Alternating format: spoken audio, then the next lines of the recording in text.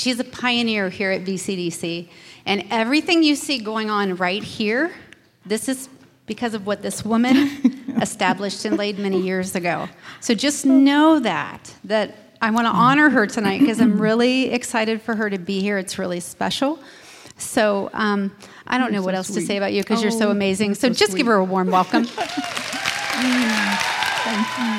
you. Oh, are these yours? Are these your glasses? Okay. That can stay back there, yeah. Okay. Well, I don't know who. Oh, look at this. People are standing up. You guys are too sweet. Oh, that just blesses me. I'm laughing, thinking, who is Vicki talking about? About looking around, But anyway, I am so honored to be here tonight. One of the things, I've always loved women's ministry. I've always just loved seeing women built up and encouraged with the Word of God, getting women into the Word of God, and really challenging women that they can be leaders, that they can be used by God in the church. And I just love watching women rise up. It was something that God put on my heart early on. And it's so much fun just to be at a women's event. I can't do the Sunday morning services these days, but I can do a one service like this occasionally. But, as I was sitting over here tonight with worship, I just felt God's presence so strong. Did you guys feel that? Could you sense the presence of the Holy Spirit? It's important that we learn to sense His presence. And I just really sensed His presence so much as we were worshiping. One of the things that I just kept feeling is that God was looking down at all of you and just smiling with pleasure. And it came to me that you came out on a Friday night to get into the Word of God, to worship Him, to get into the Word of God and to fellowship with one another, and how pleased He was with that. It just kept hitting me so strong as I was sitting over there that every single one of you are so welcome here tonight. He's thrilled that you came out tonight. And I just saw this big head of God looking over us, and He was smiling with pleasure over every one of us. And the other thing that I felt like He was pleased about was the fact that you guys are pressing into this topic of prayer this summer. Prayer, it's one of those topics that, well, let's just be honest, prayer is tough. Prayer is tough. I talk to women, I talk to men all the time that tell me that they just don't feel that they pray enough. And I want to get that out on the table right now because, I don't know, it's been several years ago now. I took a course. It was about a year-long course down in Cincinnati. It was a course on spiritual formation. And basically, it was to help people grow in their spiritual life, to help them grow in their prayer lives. And one of the things that I found from talking to people over and over again was that most people just really struggle in prayer.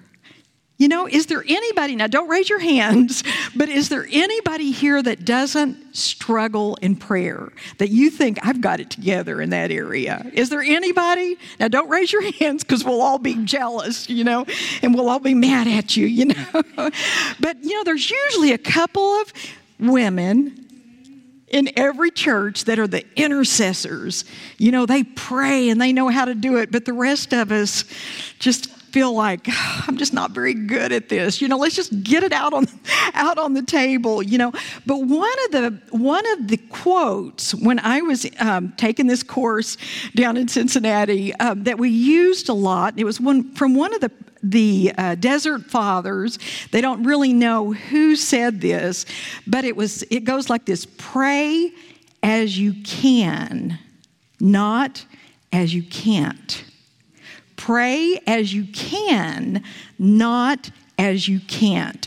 In other words, we're all at different seasons of life. I'm 65 years old now, and I've lived a lot of seasons, and there are some seasons where you can barely hold your head above water. I remember those years when I had 3 little kids home, and they were all preschoolers, and one was a newborn and one was a toddler, and just feeling like, I don't think I'll ever be able to spend time with the Lord again. I would get up early in the morning and go and think, okay, I'm going to beat them up, time-wise. I'm going to get up. You feel like beating them up. No, but I'm going to get up really early in the morning, an hour before they get up, and I'm going to go spend some time with the Lord.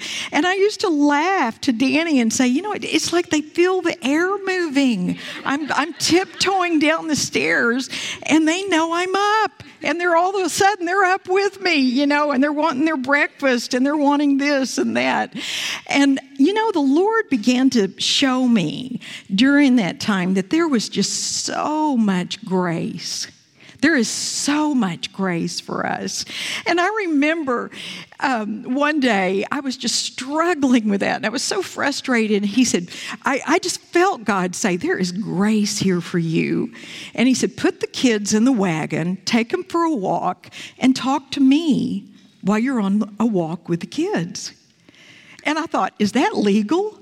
You don't have to sit down with your hands folded, or get on your knees and do. We have all these funny ideas about prayer. Prayer is just communing with God in some kind of form. It might even be complete silence in His presence. And I've learned all kinds of ways to pray. Don't get in a rut with your prayer life. Just begin to explore new ways of praying. Even writing your prayer. If you have a mind like mine, I have a mind that goes really fast, and I'm always thinking of all these different things, and my mind wanders off when I'm praying, and the next thing I'm thinking about my grocery list or whatever. And one of the things I found is sometimes just to write out my prayers. That helps a lot to stay on topic. But you know what prayer does? It helps us to see things from God's perspective rather than our perspective. When we come into His presence at all and just begin to try to communicate with Him, it really does change our perspective. It's amazing when I am just looking at the circumstances from my perspective, how sometimes discouraging things can be. But when I begin to look at things from God's perspective, it really does change the way that I view things. And so what we're going to do tonight, we're going to look at this one of the most beautiful prayers in the Scripture. And this is Jesus's very last prayer. And it's a long, long prayer, and I could spend a long, long time talking about it. I'm just going to hit on a few of the highlights because we could spend weeks talking about this prayer. This prayer is so powerful, and it's so beautiful just to think that our Lord Jesus actually prayed this prayer, and He prayed this prayer for us. I mean, it's pretty amazing the things He's praying for us. So what I want to do, I want us to turn to John 17 in your Bibles. If you have a Bible, and there's a few Bibles on the stage if you don't have one, or you can look along with someone at your table and follow along with this prayer that Jesus prayed. But we're not going to focus on the whole prayer. We're just going to look at part of it. And let's see, where is Vicki right now? I need to know, what time am I supposed to be done? I didn't look at the time. I'll try to. What's that? Okay, I was going to say, if you don't give me a time, we're going to be here a long time. You have to give me a time. But let's just pray real quick. I need the Lord to be with me. It's been an absolutely crazy week like it has been for a lot of you. So let's just pray. Lord, we thank You that You're here with us. Thank You that You're smiling on us. And Lord, as we open your word, speak your truth to us, oh God. Speak your truth to us. Open our hearts, open our minds, encourage us and help us in this area. And Lord, we just pray that you would be glorified.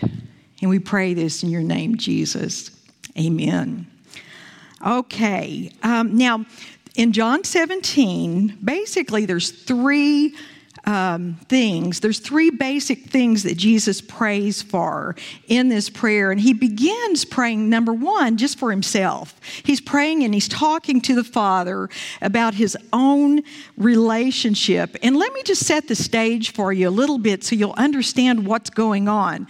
See, Jesus had just met with the disciples and had remember the Passover meal where they had the Last Supper and there's all the paintings, of the Last Supper and all of that. Well, they had just had this.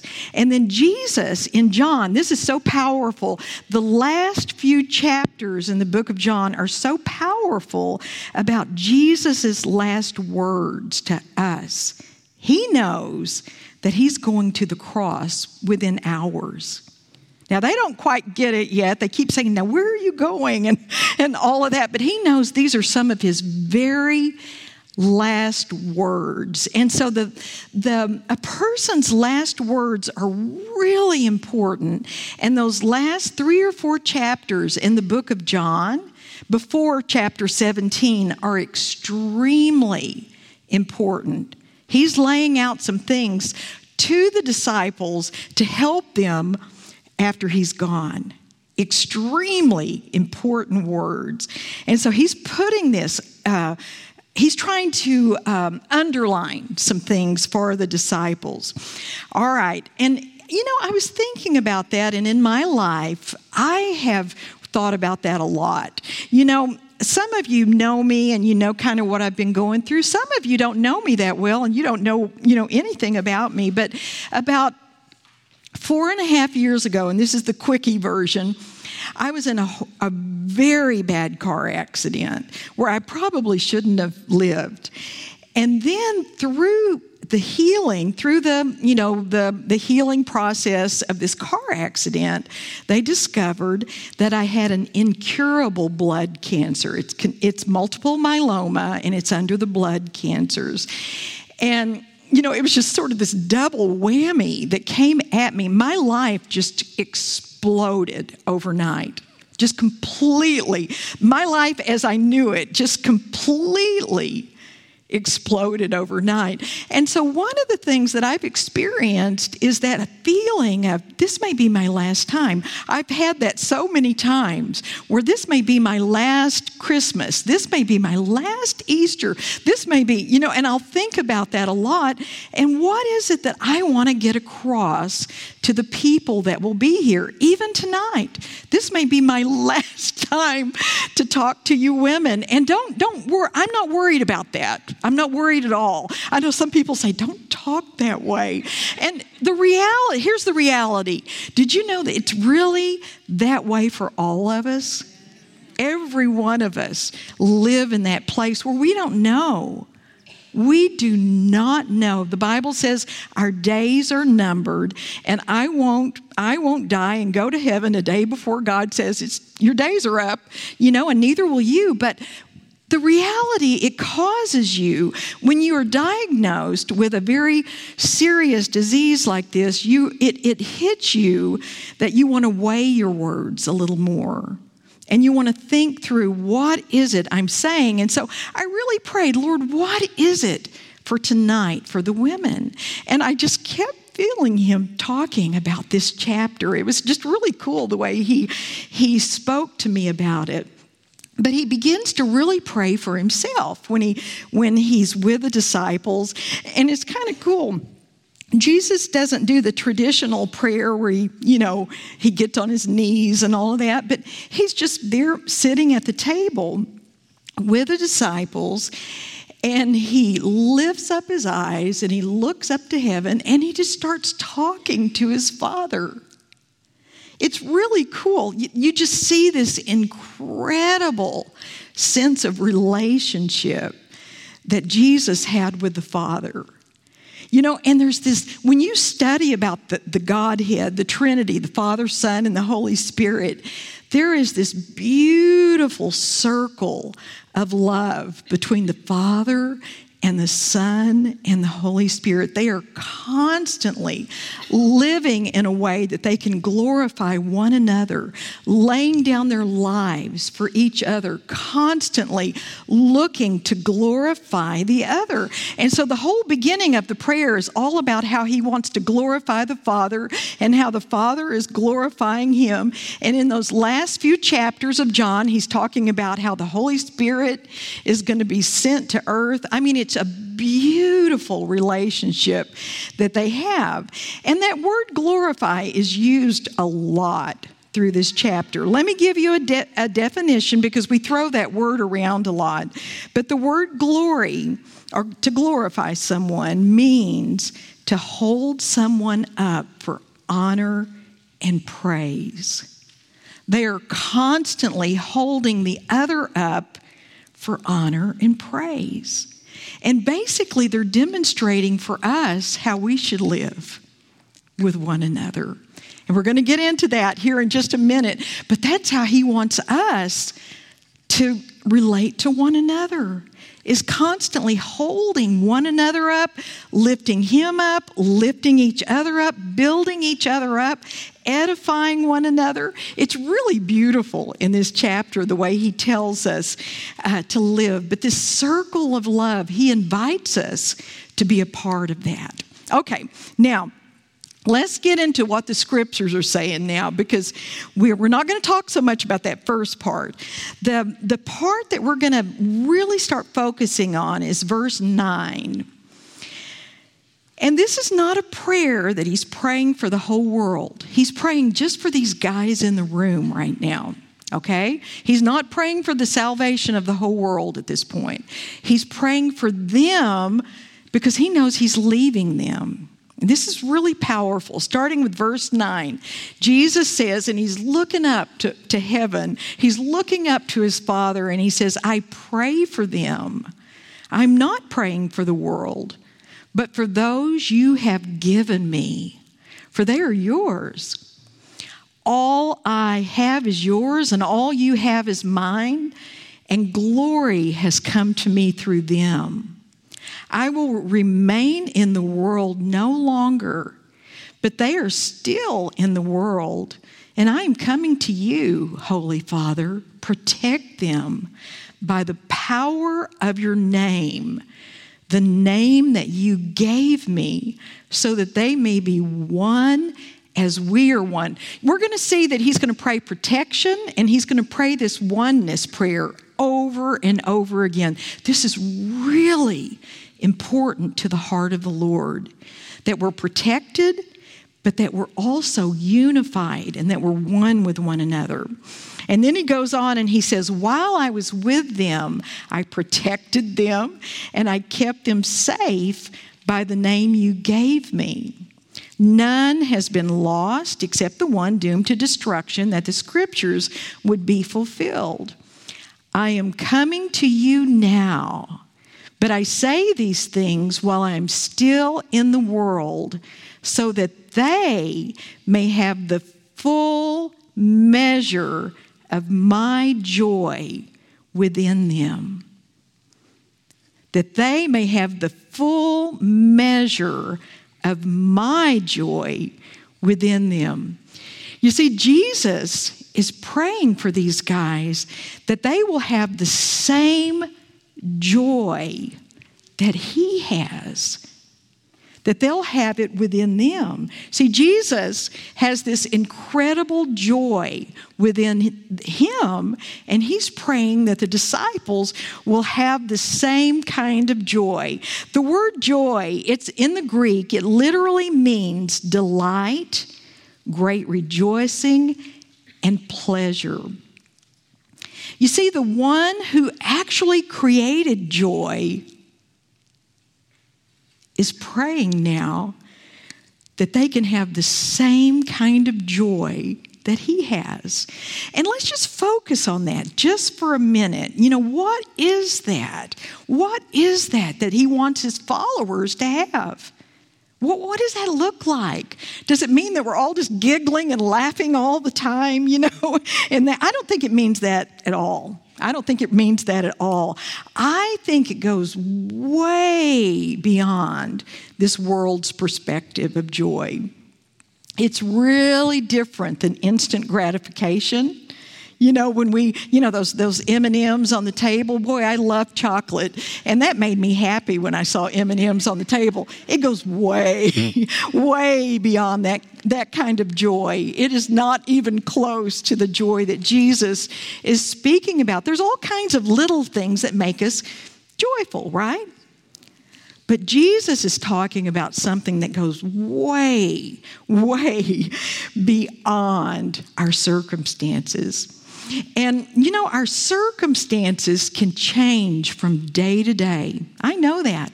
And our chemical makeup can change. Our hormonal makeup as women can really change from day to day. And it has nothing to do whatsoever with your circumstances. Absolutely nothing to do with your circumstances. In fact, Jesus, if you look at his circumstances, they were horrendous. I mean, Jesus, from the get-go of his earthly ministry, right when he started stepping out with his earthly ministry, people hated him. I mean, one of his very first sermons, they wanted to take him and throw him off a cliff. And they were constantly hating him. The religious leaders of the day were always after him, constantly after him, to basically murder him, to knock him off the face of the earth. This very night when Jesus is praying for the disciples, did you know that he knows that he's going to walk out of that room, he's going to go right outside, go across the Kidron Valley, and there is the Mount of Olives. You can see the Mount of Olives from the place where they had the Last Supper. It's just a short walk. And he's going to go right over there. As soon as he gets there, his good friend Judas is going to betray him. They're going to take him and arrest him. They're going to lock him up. He will be beat. He'll be spat upon. He'll be mocked. And eventually, within hours, within just a day or two, he's going to the cross to die for every single one of us for our sins that he didn't even commit. He knows that. But here he is talking about this joy that he has within him. And he's praying for that same joy to be in the heart and the soul of his disciples. Now, where does joy like that come from? Who has that kind of joy? To be honest, I really do believe it's an inner joy that only comes from the Father. See, Jesus is talking to his Father, and I think the Father is lifting Jesus at this point above the circumstances. It is a joy that is above the circumstances. Again, it has nothing to do with our circumstances. And it's a joy that only God can use for his glory. God can use that for his glory. And I thought, over these last 4.5 years, we've walked through some really tough things. But in a sense, this has been probably the most peaceful and joyful time of my life. And I mean that. I have experienced the joy of the Lord in a way that I have never experienced in my entire life. Danny and I talk about that a lot. We've both experienced that. And I remember when I was first diagnosed with this multiple myeloma, and they said there's no cure for this apart from, and I knew apart from God intervening. They said, and they were telling me about how long the treatment was going to be and how hard and everything. And immediately this book came to mind that I had read years ago, and it's called Don't Waste Your Sorrows. Now, I don't even remember the book that much, but I've never forgotten the title. Don't waste your sorrows. You see, a lot of us, we live our lives wasting our sorrows. We waste our sorrows with getting bitter, getting anxious, all the things that getting very negative about what's happening. And I remember at that moment that it was like the Lord just flashed that book right before my eyes. And I said, oh God, help me not to waste this time. I don't know how long I'm going to live.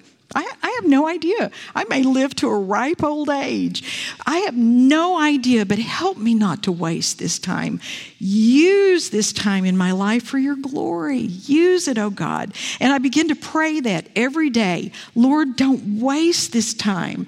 Help me not to waste this time. Use it for your glory. And I have had so many weird circumstances that, they're just almost comical, some of the things that happen with. I'm very sensitive to the chemo that I'm on, and I have all these weird reactions. One of the ones I was thinking about was over Easter weekend. I love Easter. It's my favorite holiday.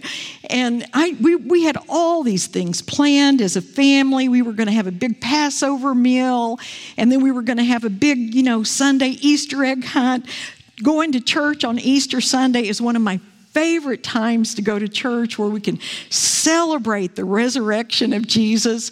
Well, Thursday night, all of a sudden, I had a weird reaction to the chemo that I'm on. And I had a high fever, and I'm sick as can be. And we called the doctor. He said, get to the ER right now up here at the James. And I just didn't even want to go. I'm arguing with Danny because I thought, no, I'm going to be here for Easter, And Danny said, Penny, you need to go. You need to go. And finally I said, okay. And they, of course, admitted me into the hospital. And I was just feeling really not very happy, to be honest.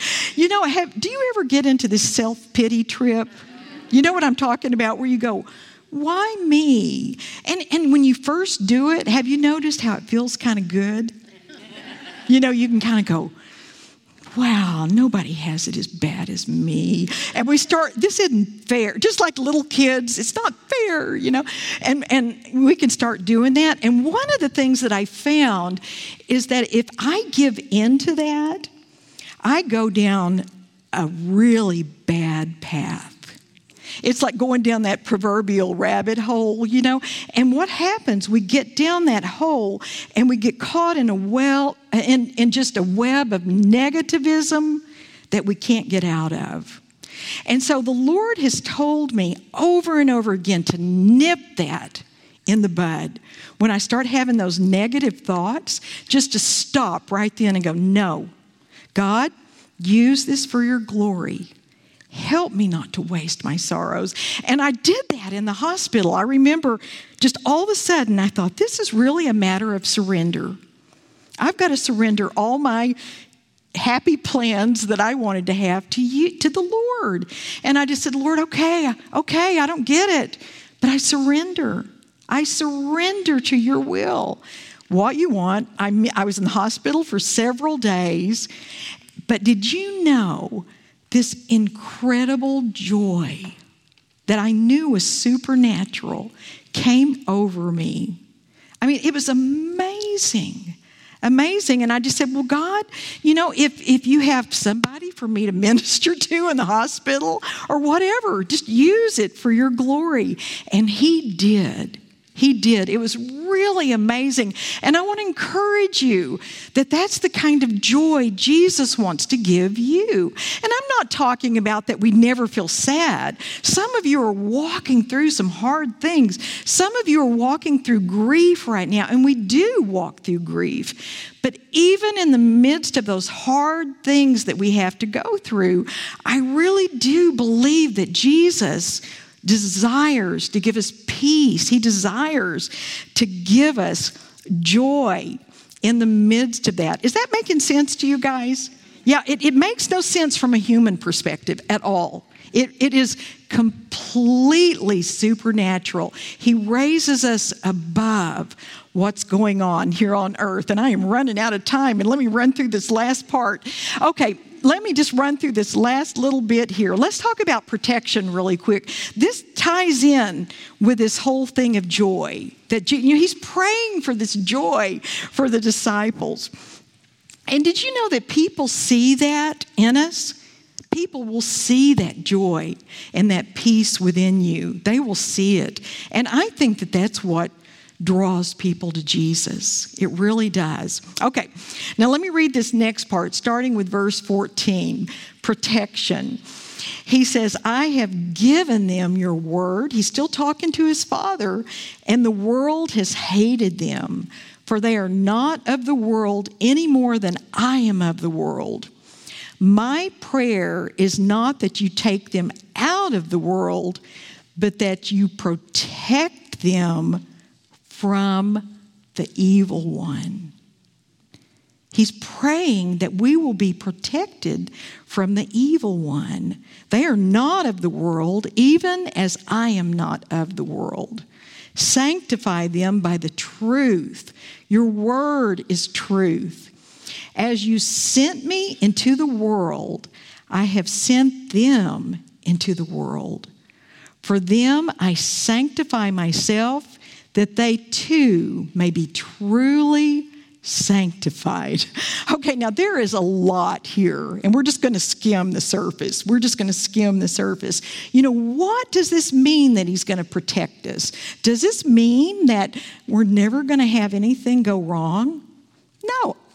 Absolutely not. I mean, you live life and you realize that things just go wrong. In fact, in the chapter 16, right before this, Jesus is telling the disciples this world is filled with trial and tribulation. You know, you read the Bible. You know, have you ever read the Bible? You read the Bible, everybody in the Bible suffers. Have you ever noticed that? And then we're so shocked when we suffer. We're like, that's not supposed to happen to me. I'm a Christian. You know, but you read about every single follower of Jesus, and they go through trials. I mean, that's what this world has to offer us. It really does. But Jesus said, I have overcome the world. And we lean on him for strength. We will have trials and tribulations. We just will. You live life for any time at all, and we're going to have trials. But you know what? I believe that Jesus is praying protection for. He's praying protection for our faith. That we can be with him. That we can stand strong with our faith and be with him throughout